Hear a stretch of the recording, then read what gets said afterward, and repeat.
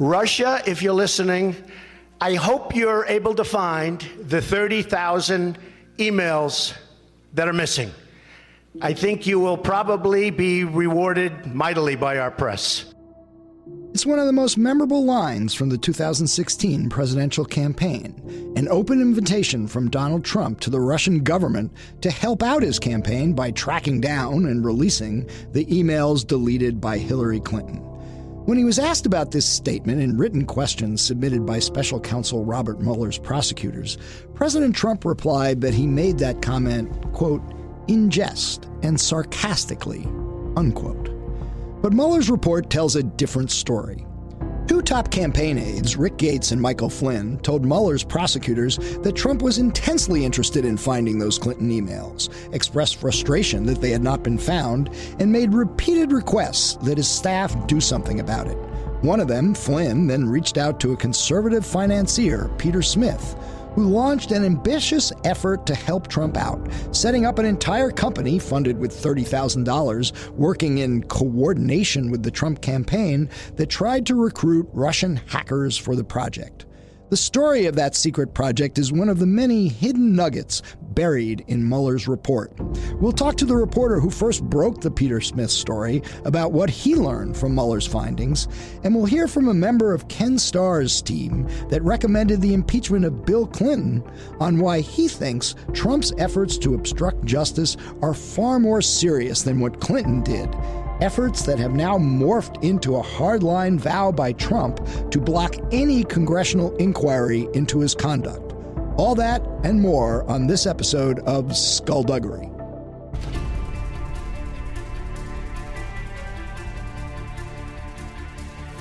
Because people have got to know whether or not their president's a crook.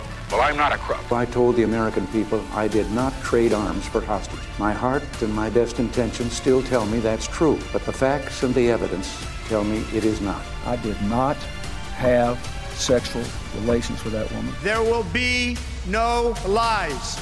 We will honor the American people with the truth and nothing else.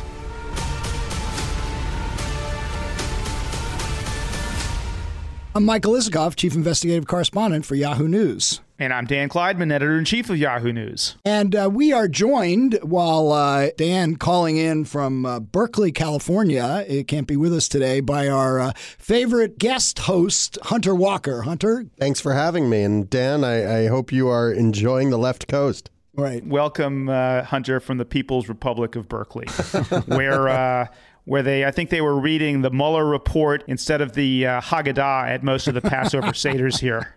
Well, look, that leads to, I guess, our main point today, which is there is so much in the Mueller report that people have been digging into since it was released over a week ago. And, you know, the more one reads, the more one finds. And what really struck me, one of my favorite bits, is Appendix C, where Mueller recounts his efforts to get testimony from President Trump about the matters he's investigating. Of course, Trump, he tried to do so. The office sought for more than a year to interview the president. The president refuses to be interviewed. They finally agree in November 2018 to respond to written questions that Mueller has provided. And they are replete with, on more than 30 occasions, Mueller writes, the president says he does not recall, does not remember, doesn't have an independent recollection. Wait. I thought Trump has the greatest memory in the world. Yeah. Wasn't that? Except when questioned by federal prosecutors who could bring perjury charges against him. Other answers, Mueller writes, were incomplete or imprecise. Mueller's not satisfied. He informs Trump's lawyers that given the inadequacy of the written format, they still want a direct interview. Trump refuses, and we are stuck with those written answers, which and no follow-up questions, right? No follow-up. They submitted follow-ups, and Trump just refused to answer. So there you have it. Very clipped answers. Mueller concluded, we viewed the written answers to be inadequate. And I should point out that these are only written answers about Trump's conduct and what he knew during the campaign. About anything he did as president, i.e., all the obstruction issues, he refuses to even entertain questions. And I think that's significant because it's obstruction that is now the issue on the table for the House. So he refused on the grounds of what? Executive privilege? Why did he refuse? Well, I think the position of the Trump legal team is that Robert Mueller had no right to ask any questions about what he did as president because those are under his Article 2 authority. He could fire anybody he wanted. He could give directions to members of the White House staff in any way he so chose. And therefore, Mueller had no right to ask him any such questions. Yeah, but you're absolutely right. That is where all of the serious questions about obstruction actually reside, is once he becomes president, actually once Mueller is appointed. So it's a pretty big deal that he didn't answer any of those questions. Makes it harder for Mueller to get into state of mind, which he has to prove. He has to prove that he has a corrupt state of mind when he does these things. So right. I guess it was a pretty smart strategy. Well, it was a pretty smart strategy if all you were trying to do is avoid criminal charges by Robert Mueller. Right. But there is the question very much on the table of whether the House is going to take up impeachment. Right. I want to talk about what I think is one of the most important moments in this report. And the report really is just packed with important nuggets and context and information that I think led Mueller and his team to believe, even though they felt constrained about saying it outright, that this president engaged in criminal obstruction of justice. And we'll see what the Congress does with this. But I think, sort of staying on the Passover theme, if you will, for a moment, there's that delightful song in the Passover service, Dayenu, which is to say, it would have been enough if God had brought us out of Egypt. It would have been enough if he'd parted the seas. It would have been enough if he'd led us to Sinai. So I see where you're going. It would have been enough if he fired Comey. It would have been enough if he directed Don McGahn to Mueller, fire Comey, for fire Mueller. I'm not trying to equate Mueller with God, but just to make the point that there is just so much in this report. And what I wanted to focus on is the moment when Trump tries to get Don McGahn, the White House counsel, to refute the New York Times story that Trump tried to get McGahn to fire Mueller. And so just setting the scene, Mueller is appointed in May 2017. Within days of his appointment, everyone is writing that one of the things that Mueller is investigating is obstruction, whether Trump has tried to obstruct the investigation. So he's appointed. Trump then calls McGahn twice, asks him to fire Mueller because of conflicts of interest, which other White House aides tell him were trivial and silly. And I believe this was related to a dispute they had about Mueller's membership at his golf course. Is that correct? Exactly. And the Justice Department looked at it and they said there's nothing. The ethics lawyers looked at it. There's nothing there. So Trump then he has his personal lawyer call McGahn to get him to say this New York Times story was false. He has Sarah Sanders call him. Each time McGahn says, the story's accurate. I'm not going to do it.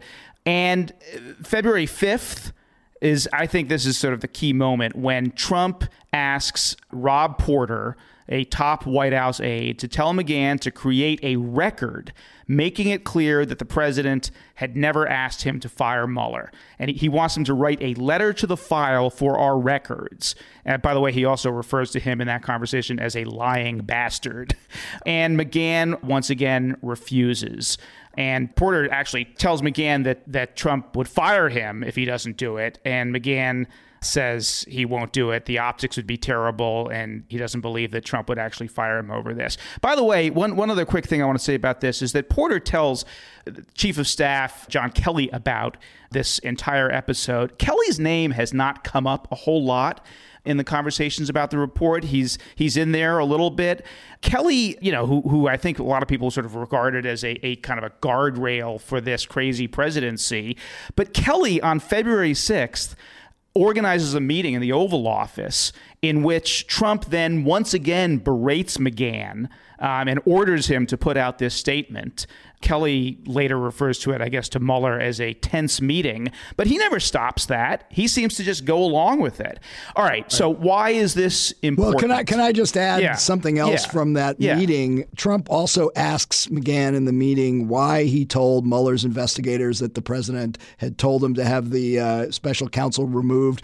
And then Trump asked, "What about these notes? Why do you take notes? Lawyers don't take notes. I never had a lawyer who took notes." Yeah. McGahn responds that he keeps notes because he is, quote, a real lawyer, and explained that notes create a record and are not a bad thing, to which Trump replies, "I've had a lot of great lawyers like Roy Cohn. He did not take notes." Roy Cohn, the famous mob lawyer who was Donald Trump's mentor in New York for many years. And was later disbarred. Right.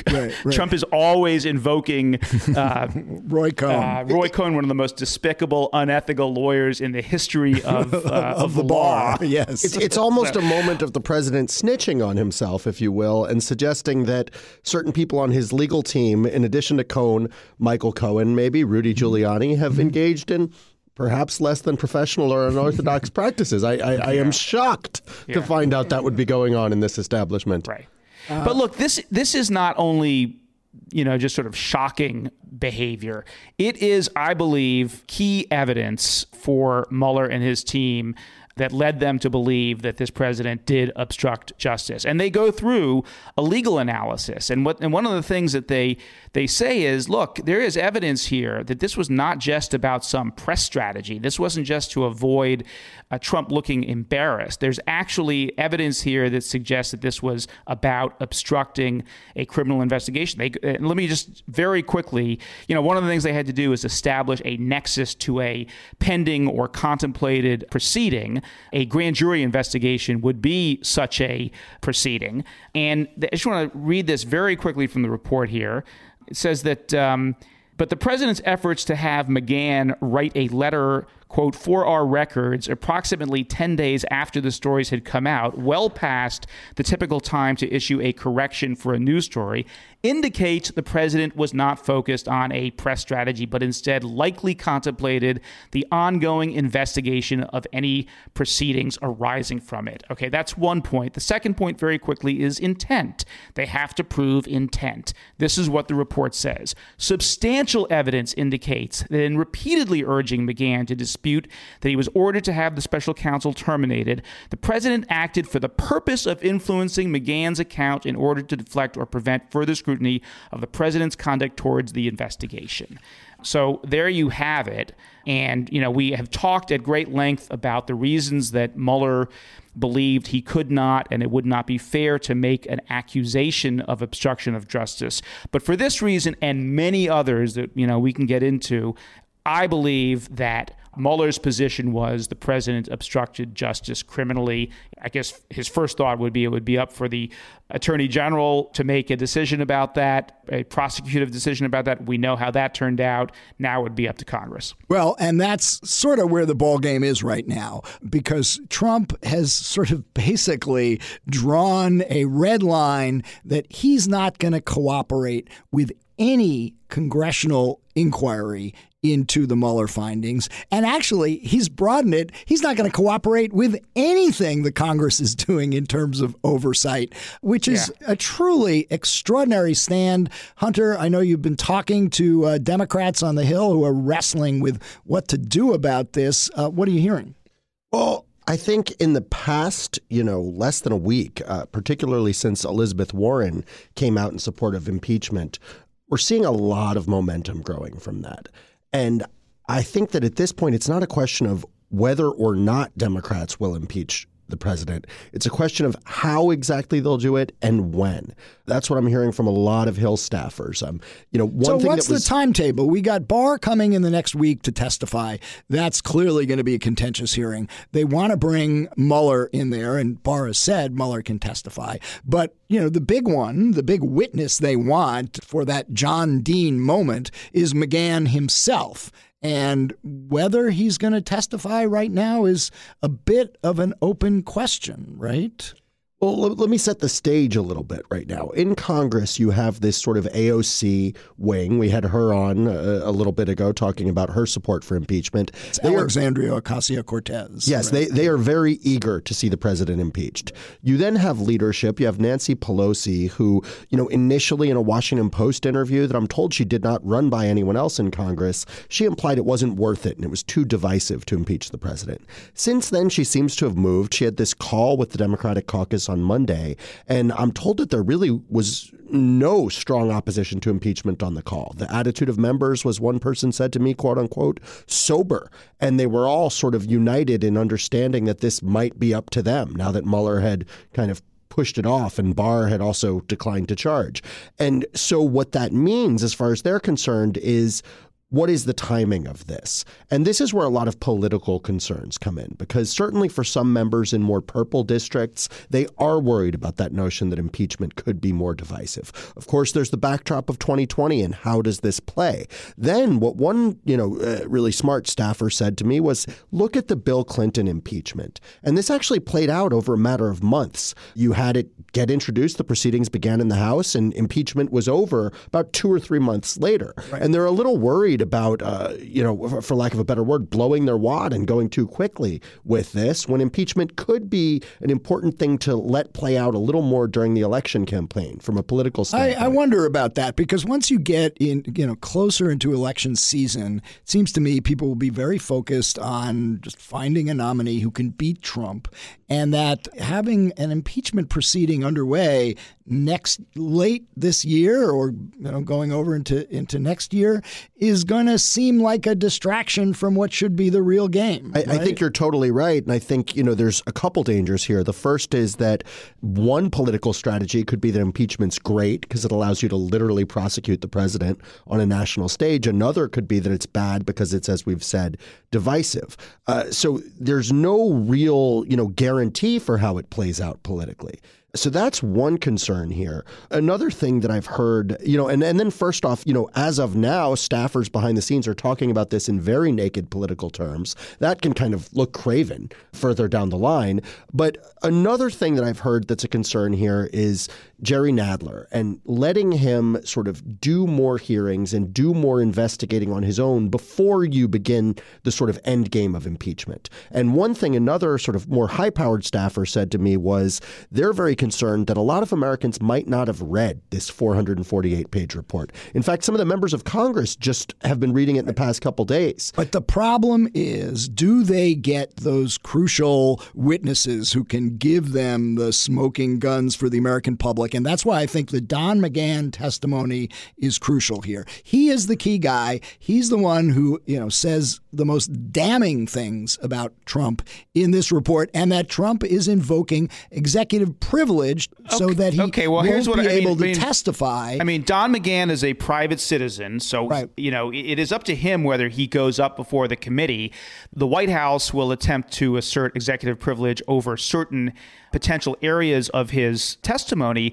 But hold on. I mean, Mueller's already put this all out there, and Barr has agreed to put it all out there. And to Dan's point, haven't they waived their privileges here? I don't see that they can actually litigate this successfully. To this point, the witness that I'm hearing Democrats most focus on is Mueller himself. And one staffer said to me, the beginning of all of this is getting Mueller to testify to create a quote-unquote visual representation of the Mueller report, a TV version that Americans can watch. We can see how that's received, and then we'll see what happens next. I don't know. I've interviewed Robert Mueller. I've watched him testify many times.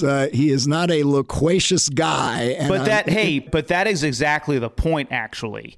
Mueller is this kind of like the last pillar of truth and facts in our society. And if he goes up there and is very measured and stone-faced and a man of few words, as you and I both know he will be, that could have a kind of power and drama that someone who was more colorful and more passionate and emotional wouldn't have. So right. I think Hunter's source might have a point there. Yeah. That could be a pretty important moment if he does go up and testify. All right. Well, listen, we got a lot more power and drama to get to on this episode, so let's get on with it.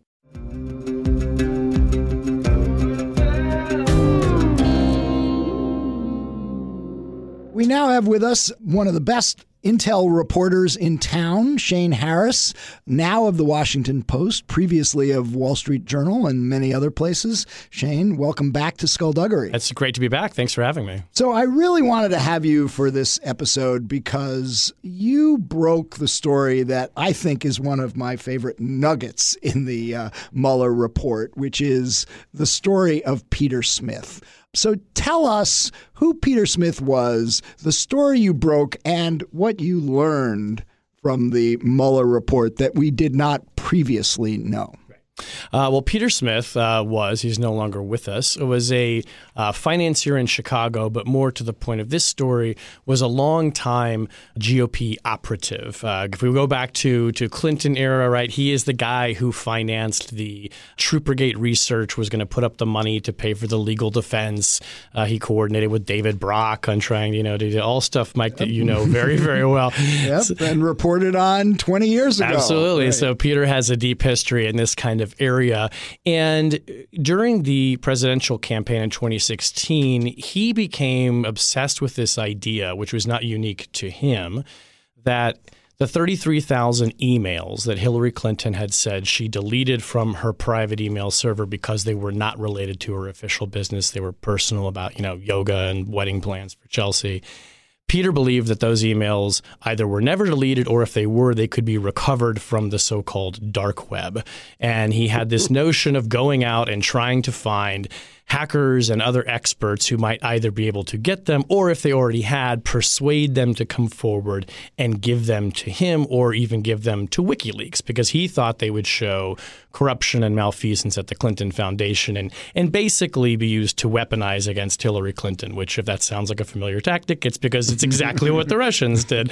So I got turned on to this story in 2017 when I started talking to somebody who had been approached by Peter Smith about this. And the more we dug into it at the Wall Street Journal, what we found is that Peter had been doing exactly the sort of the mission as I described it, but had also been telling people that he was doing this with the knowledge of the Trump campaign and specifically with Michael Flynn, who at the time was the national security advisor to the campaign, portraying Flynn as somebody who was aware of Smith's efforts and supportive of them.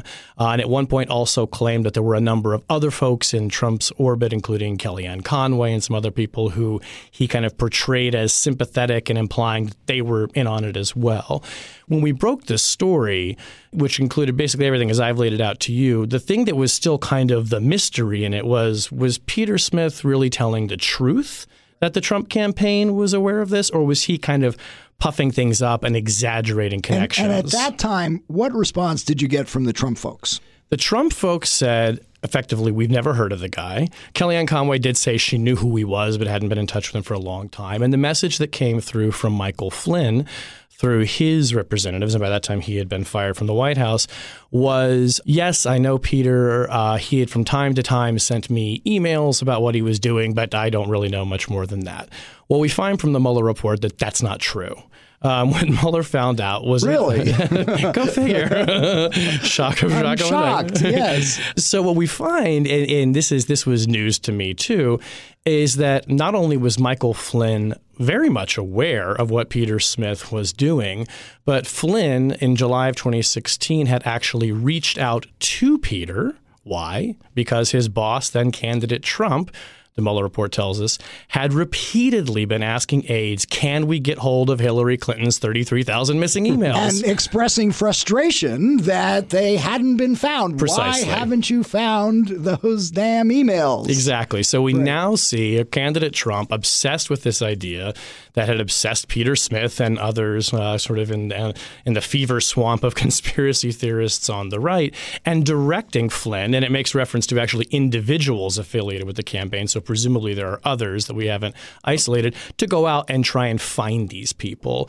which now really then does establish a very clear link, both in terms of the goal that the campaign had and some kind of coordination. Important to emphasize, Mueller said we did not find evidence that the Trump campaign directed these efforts, but clearly the Trump campaign knew what Peter Smith was up to. Peter Smith had written a memo, a detailed memo about what he was up to, in which he said he was working, quote, in coordination with the Trump campaign. Right. He was clearly in touch with Michael Flynn. Barbara Ladine, the wife of Michael Flynn's co-author, Michael Ladine, was also in frequent communication. He sets up an LLC for this purpose, funds it with $30,000, and they are trying to find Russian hackers to get the emails. Absolutely. And what we knew at the time was that he had gone out and actually made contact, he claimed, with people who he thought were Russian hackers. There were 6 different groups, as he described it to me. Eventually, they focused on just 5. And they said, okay, let's try and get whatever goods these guys have and see if we can find out if it's real. Let's try to authenticate it. And, at the time, this is Peter claiming all this. Now, apparently, Mueller has verified much of it. New thing that we learn now is when Peter then goes to try and verify some of these emails, enter stage right, Eric Prince, the founder of Blackwater, of all people, who puts Betsy DeVos's relative. Betsy DeVos's brother. Brother. Right. Friend of Michael Flynn, friend of Steve Bannon, a guy who helped basically find people to fill out the NSC staff when they came into power, who puts up the money for the technical evaluation of these emails. Now, that's a part that's just kind of dropped in the report, and there's no more about it, and we've still got to look into that. But now you have another person from Trump world coming in this case, actually paying for the money to do the analysis to try and find out, are these, in fact, Hillary Clinton's emails? And if they were, the plan, as Peter described it, was to publish them. So hold on. I want to just pull back really briefly for what may be a silly question. But since this report has come out, there's been sort of a parlor game in D.C. I mean, I was with a Trump staffer the other day who was all hyped up because one of their emails was in the footnotes as evidence in the Mueller report. And everyone's doing the D.C. read and trying to find their name. And you really had the ultimate experience of this where, you broke this incredible story. And now there's this whole section in the Mueller report that answers this central question you had of how much he was in touch with the campaign, takes the story even further than you may have realized.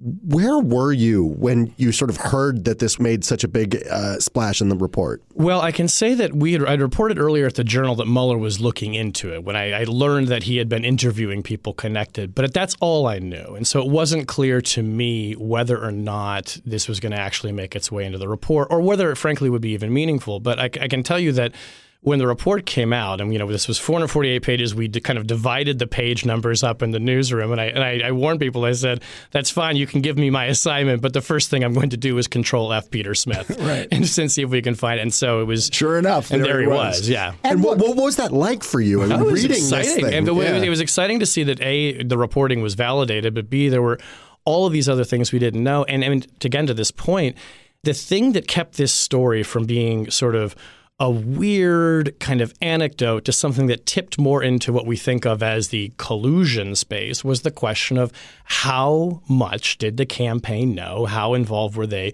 with the effort? If this was truly just Peter Smith out there BSing that he knew people in the campaign, that's one thing. If the campaign was in touch with them and in coordinating in some way, that is operatively the kind of behavior that was at the heart of the inquiry. It didn't involve Russians, at least not actual Russians. But that, when I saw that, it was like, okay, this is more significant than we even understood. And to me, like, the most significant part is, you go back to that, iconic line in the campaign from Trump, Russia, if you're listening, I hope you're able to find the 30,000 emails, which Trump in his written responses says he only was saying in jest and sarcastically, when you see that actually he was repeatedly demanding of his staff to find those emails. It does raise questions about the credibility of what Trump said to the special counsel. But we should also point out that there was a odd and somewhat tragic aftermath to your interview with Peter Smith back in 2017. Tell us about that. So he actually reached out to me. I had been doing this reporting and was planning to eventually get in touch with him when I had sort of gathered more information. He found out that I was looking into this and reached out to me, and I think it was May of 2017, and gave me an interview. 10 days later, and we didn't find this out until much later, he took his own life. He checked into a hotel across from the Mayo Clinic, and in a fairly, what seems like a kind of grisly scene, but turns out to actually be a way that some people choose to end their life painlessly, he asphyxiated himself with a helium tank and a plastic bag.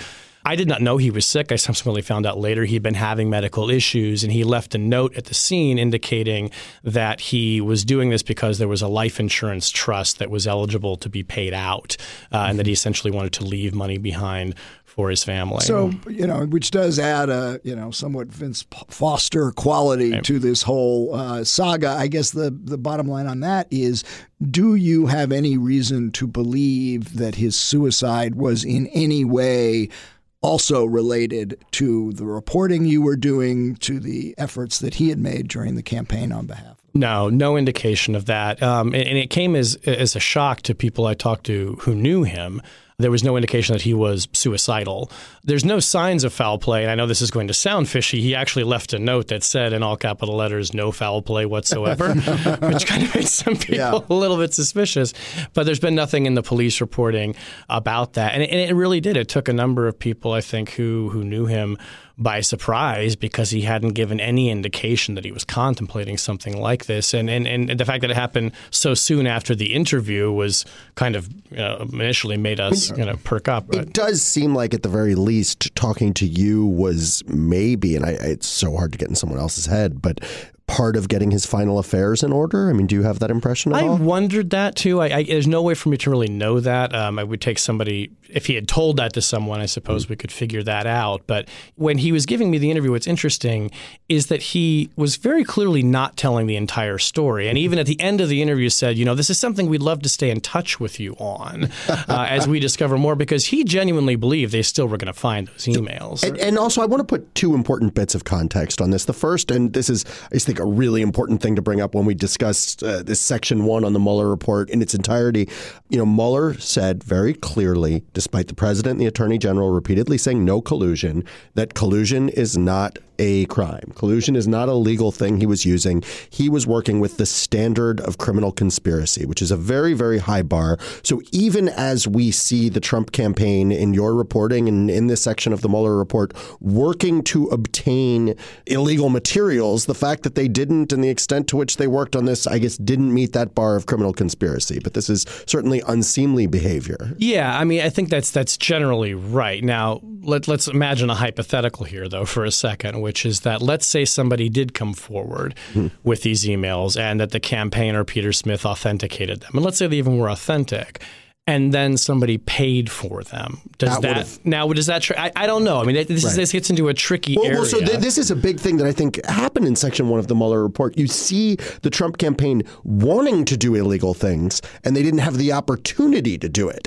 Right. Clearly, there is a motive and some kind of intent that is there. That's where I want to get to my second little bit of context here, because I was there at Hillary Clinton's infamous, I think, 2015 United Nations email press conference. And I will never forget this. I was sitting in a coffee shop later, sort of re-listening to the press conference to just see what other posts to do. And I realized she had this admission about the deleted emails, and that not only that she was telling us, sort of volunteering, that she had deleted all these emails as the State Department was sort of looking for them. And frankly, my immediate impression was, oh my God, there must have been some really bad crap in those emails. So I kind of understand the desire of investigators and certainly political rivals to obtain it. But and you're the intel guy, so correct me if I'm wrong here. But from a technical standpoint, this whole thing seems ridiculous, because you're not trying to hack into someone's email account. You're trying to this idea that on the dark web, deleted emails that were destroyed exist is, as far as I know, technically preposterous. It's pretty crazy in its conception. One theory that some of these people held that's not too crazy is that the server probably was already hacked even before she publicly disclosed its existence, and so you could get the emails that way. But to your point, I mean, this is a fairly quixotic mission these people are on, and we should be very clear, Peter Smith was not a technical expert. He's actually being taught how to use LinkedIn and social media by one of his assistants while this is happening. He also, though, I should say, he was keenly aware that there were legal tripwires surrounding this entire effort. He uses language about this is independent expenditure, so we're not really in coordination with the Trump campaign, even though his memo said that. Yeah, and he told me, he said, well, we never would have paid for these emails because that's paying for stolen goods. And And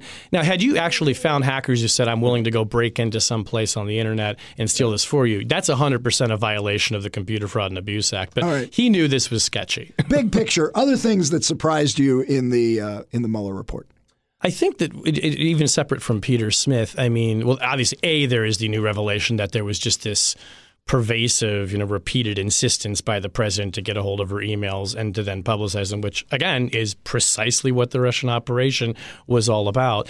I think there's also just if you were looking at volume 2, the very clear pattern of evidence of obstructive behavior. I mean, I am left with the impression, I'm not a lawyer, but that if this man were not currently the president of the United States, he'd be facing a multiple count indictment.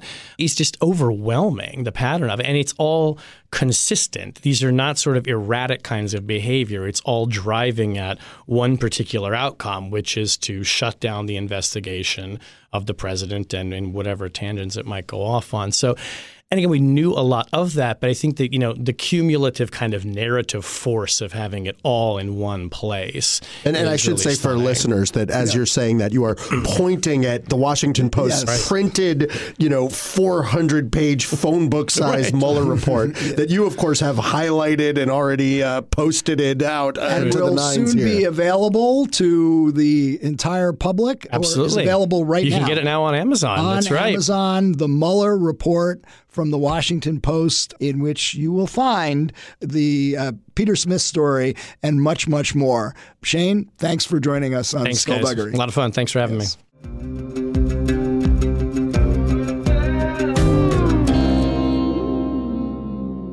We now have with us from Costa Rica, Paul Rosenzweig, who is a senior fellow at the R Street Institute and somebody I first got to know many years ago when he was working for Ken Starr, the independent counsel who recommended the impeachment of Bill Clinton.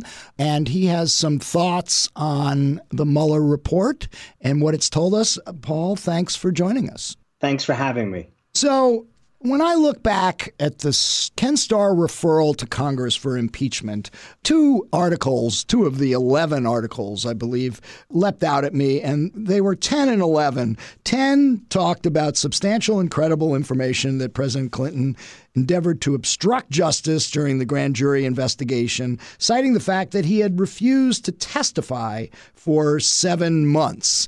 And then in 11, Starr talked about how Clinton invoked executive privilege to obstruct the investigation.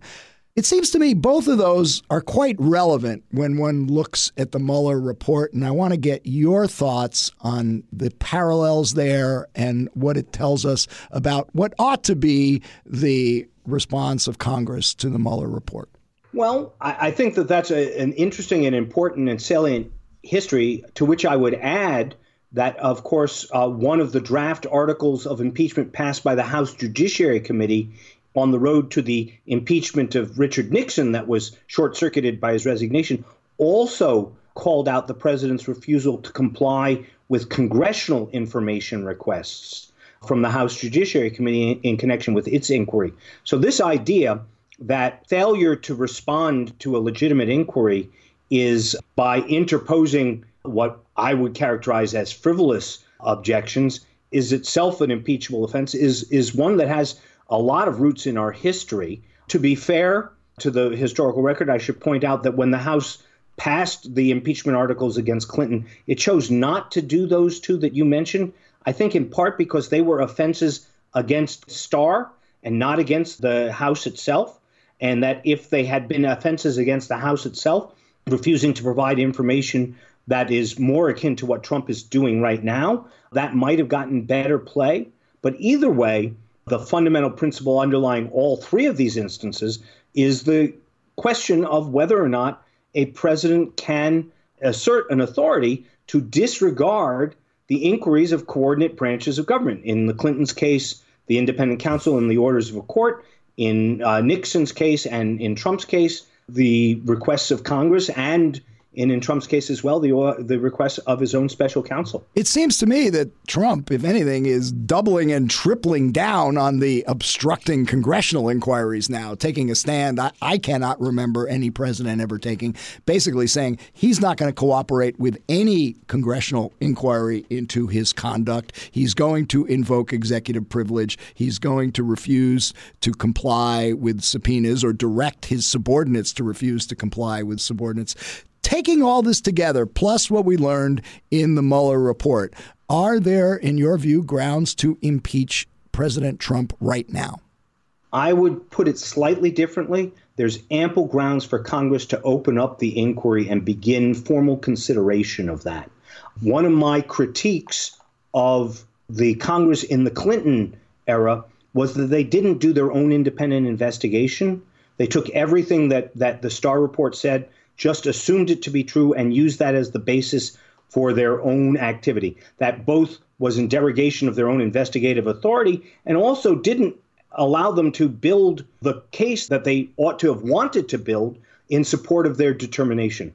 So my view is that there's ample reason right now for the House Judiciary Committee to begin an impeachment inquiry and somewhere a little bit down the road, perhaps reach the place where impeachment is the right answer. Look, just based on the standards you applied to Bill Clinton, it seems to me that, we've more than passed that bar, right? I mean, don't get me wrong. Yeah. If it were up to me, I would recommend them to impeach. I mean, if I were called to testify today at the first of those hearings, right, I would say that Trump's obstruction of justice, and frankly, more importantly, Trump's dereliction of duty in failing to address the issue of Russian interference in our electoral processes, are by themselves grounds for his impeachment.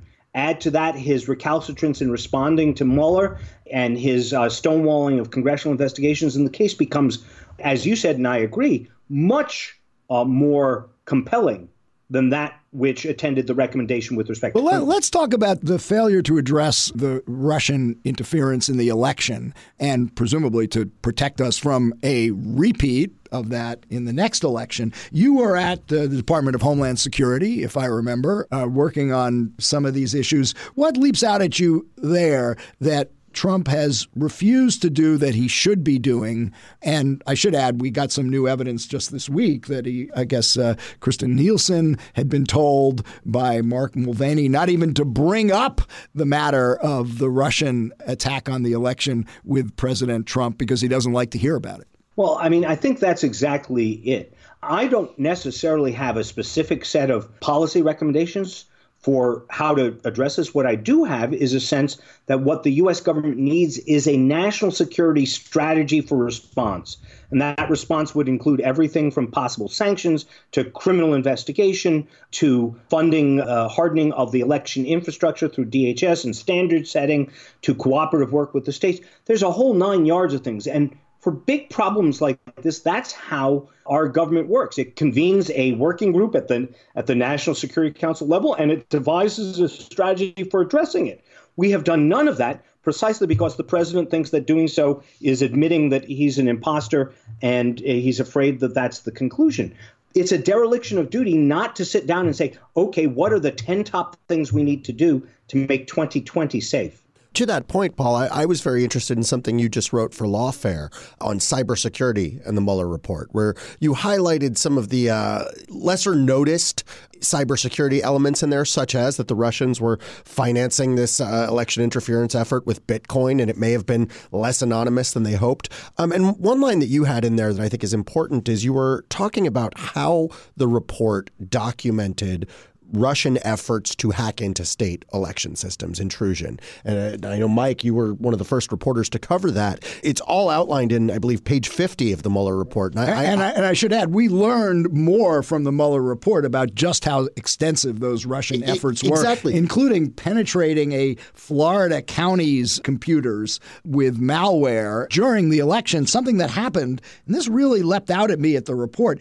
In November, on the eve of the election, the Russian GRU sends spear phishing emails to over 120 email accounts used by Florida county officials. So just as people are getting prepared to vote, the Russians are targeting Florida county officials who are responsible for the voting. And I have some sources in the computer science and cybersecurity world who've been very concerned by this. They were all immediately texting me about, this page 50 in the report. And some of them have actually been meeting with Democrats on the Hill trying to raise alarms about this. So I'm wondering, Paul, given your expertise in cybersecurity, do you think that this went beyond a fishing expedition? Do you think there's any possibility the Russians could have manipulated results in the past or could do so going forward? Well, the answer to the second half of that question is absolutely going forward. Retrospectively, that's one of, Don Rumsfeld's known unknowns. All right. We have had no solid forensic evidence establishing the actual manipulation of vote totals or registrations. We have ample evidence that you guys just alluded to of efforts to do so. And it is reasonable to assume that there are other efforts of which we're unaware that were equally the provenance of the GRU's activities, because you don't discover all the crimes that happen on your watch. You only discover the ones you discover. That having been said, the effort, by looking back, it's tempting to look backward as a way of kind of asking the question about the legitimacy of President Trump. I think, frankly, that the only way to actually get a consensus for the changes that are necessary is to spend as much of our effort as we can using that as a platform to look forward to 2020. It should be a bipartisan agreement that the vote should be the vote and that only Americans should be involved in the tally. That we haven't reached that consensus is really shameful, especially, sadly, on the part of the Republican Party. And I think this is such an important and interesting thing because amid all these questions of obstruction, I think we're seeing a lack of interest on the part of this administration in investigating what could happen and what has happened in terms of intrusion into our election systems. And it's obviously such an important question. Right. It would be very interesting to hear from Christine Nielsen, who had been the Secretary of Homeland Security, about her conversation with Mulvaney, being told, don't even bring this up with the president. He doesn't want to hear about it. All of that being said, as much as I've heard that Democrats on the Hill have taken some meetings with computer science experts concerned about it, I think they are, from what I've heard from these people who've spoken with them, they are reluctant to, make hearings or to make this a big issue because I think it's politically dangerous. It sounds so much like conspiracy theory to the public, but the expert consensus and what we're seeing in the Mueller report really shows reason for concern here. Yeah. Let me take you back, Paul, to the obstruction issues, because I just find it so striking. When you were part of the team that recommended the impeachment of Bill Clinton, you talked about him refusing to testify. Of course, in the end, he did when threatened with a subpoena. But even lying to his aides about his relationship with Monica Lewinsky, knowing that his aides would then go out and lie to the public, that was cited as a grounds for impeachment in and of itself. And so it wasn't just that what he said or what Clinton refused at first to say and then what he later said to the grand jury. It was that he was putting out false stories. Now you take that to, now let's look at Trump's conversations with Don McGahn, in which he's telling him to create a false record about his own conversations with McGahn, in which he instructed McGahn to get Mueller fired. It seems that it's to another level. He's not just lying to them. He is trying to create a false paper trail to justify his lies. I think that's exactly right. I mean, my favorite story from the Clinton era was Bill's interactions with his secretary, Betty Curry, right, attempting to coach her into saying, you were always where you could see us, right? Mm-hmm. You could see and hear everything, right? Which was, of course, untrue. Thank God for her. He was trying. Well, yes. Well, that's cruel. All right. And Betty Curry, by the way, who later became the owner of Socks the Cat. Just I needed to put that in there as well. All right. Continue, Paul. So that for me was one of the most palpably aggressive efforts to control the narrative, tamper with witnesses, create a false impression for the American people, and a false impression for the investigation.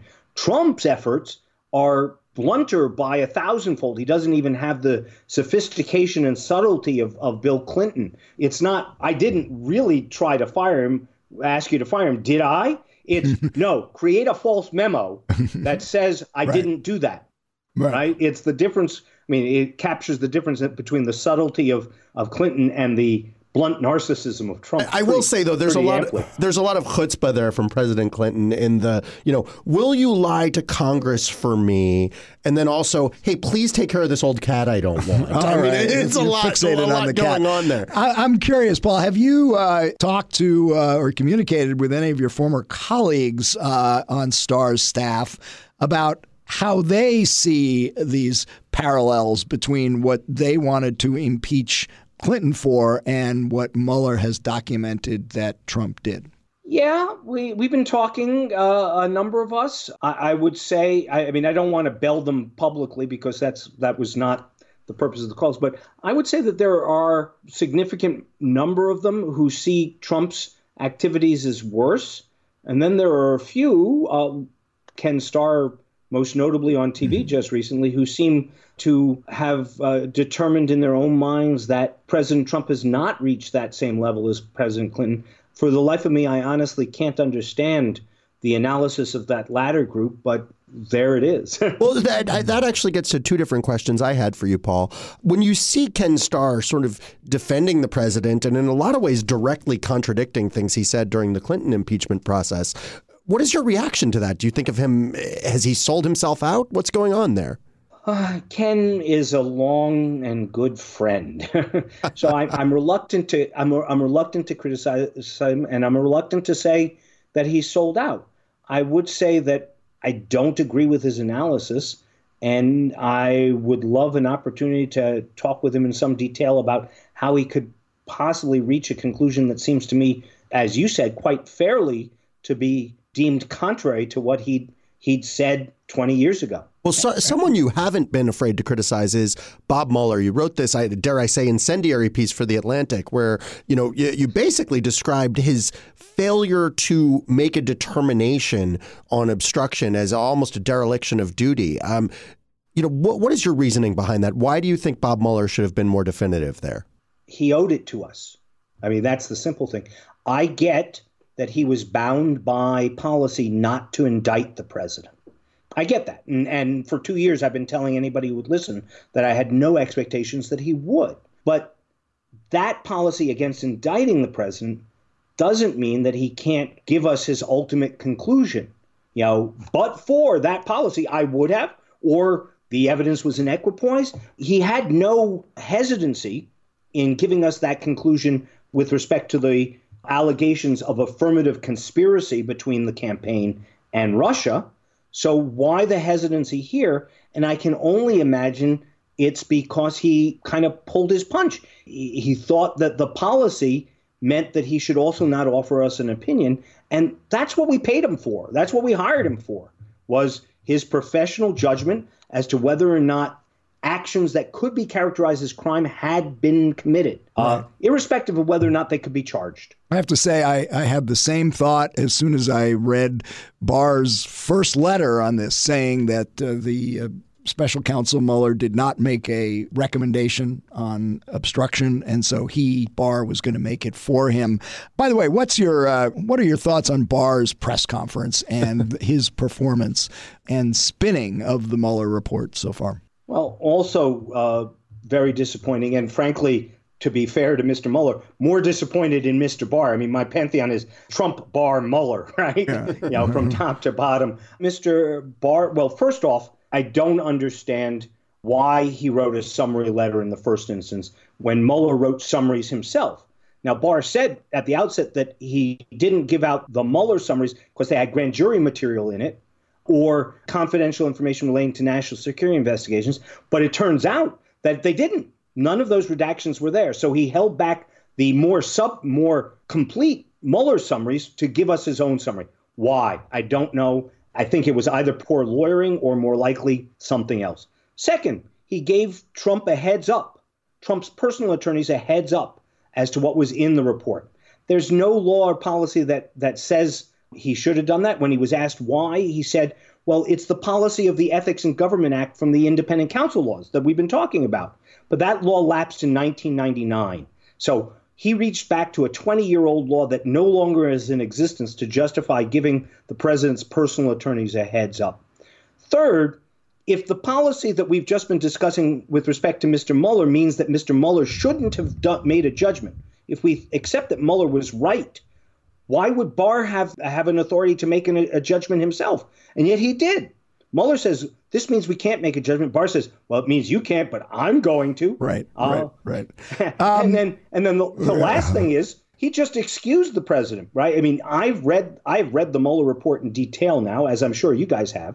And you can quibble about some of the cases, but there's a overwhelming case for at least the possibility of solid obstruction charges. And Barr just said, nah, he was frustrated, as if being frustrated is a defense to committing a crime. Right. Well, listen, if I heard you correctly, you are volunteering to testify before the House Judiciary Committee and recommend that it vote to impeach the president. In which case, we'll definitely cover that, and I'm sure it'll get lots of attention. I'm reasonably certain that Representative Nadler can find people with a higher degree of prominence than me to make that recommendation. Well, you do have the bona fides of having worked for Ken Starr and recommended impeachment of another president. So, Mike, are you trying to cut short his trip to Costa Rica? That is cruel of you, Mike. That is cruel and unusual. No, I think Paul could probably testify before the Judiciary Committee via Skype, just as he's talking to us.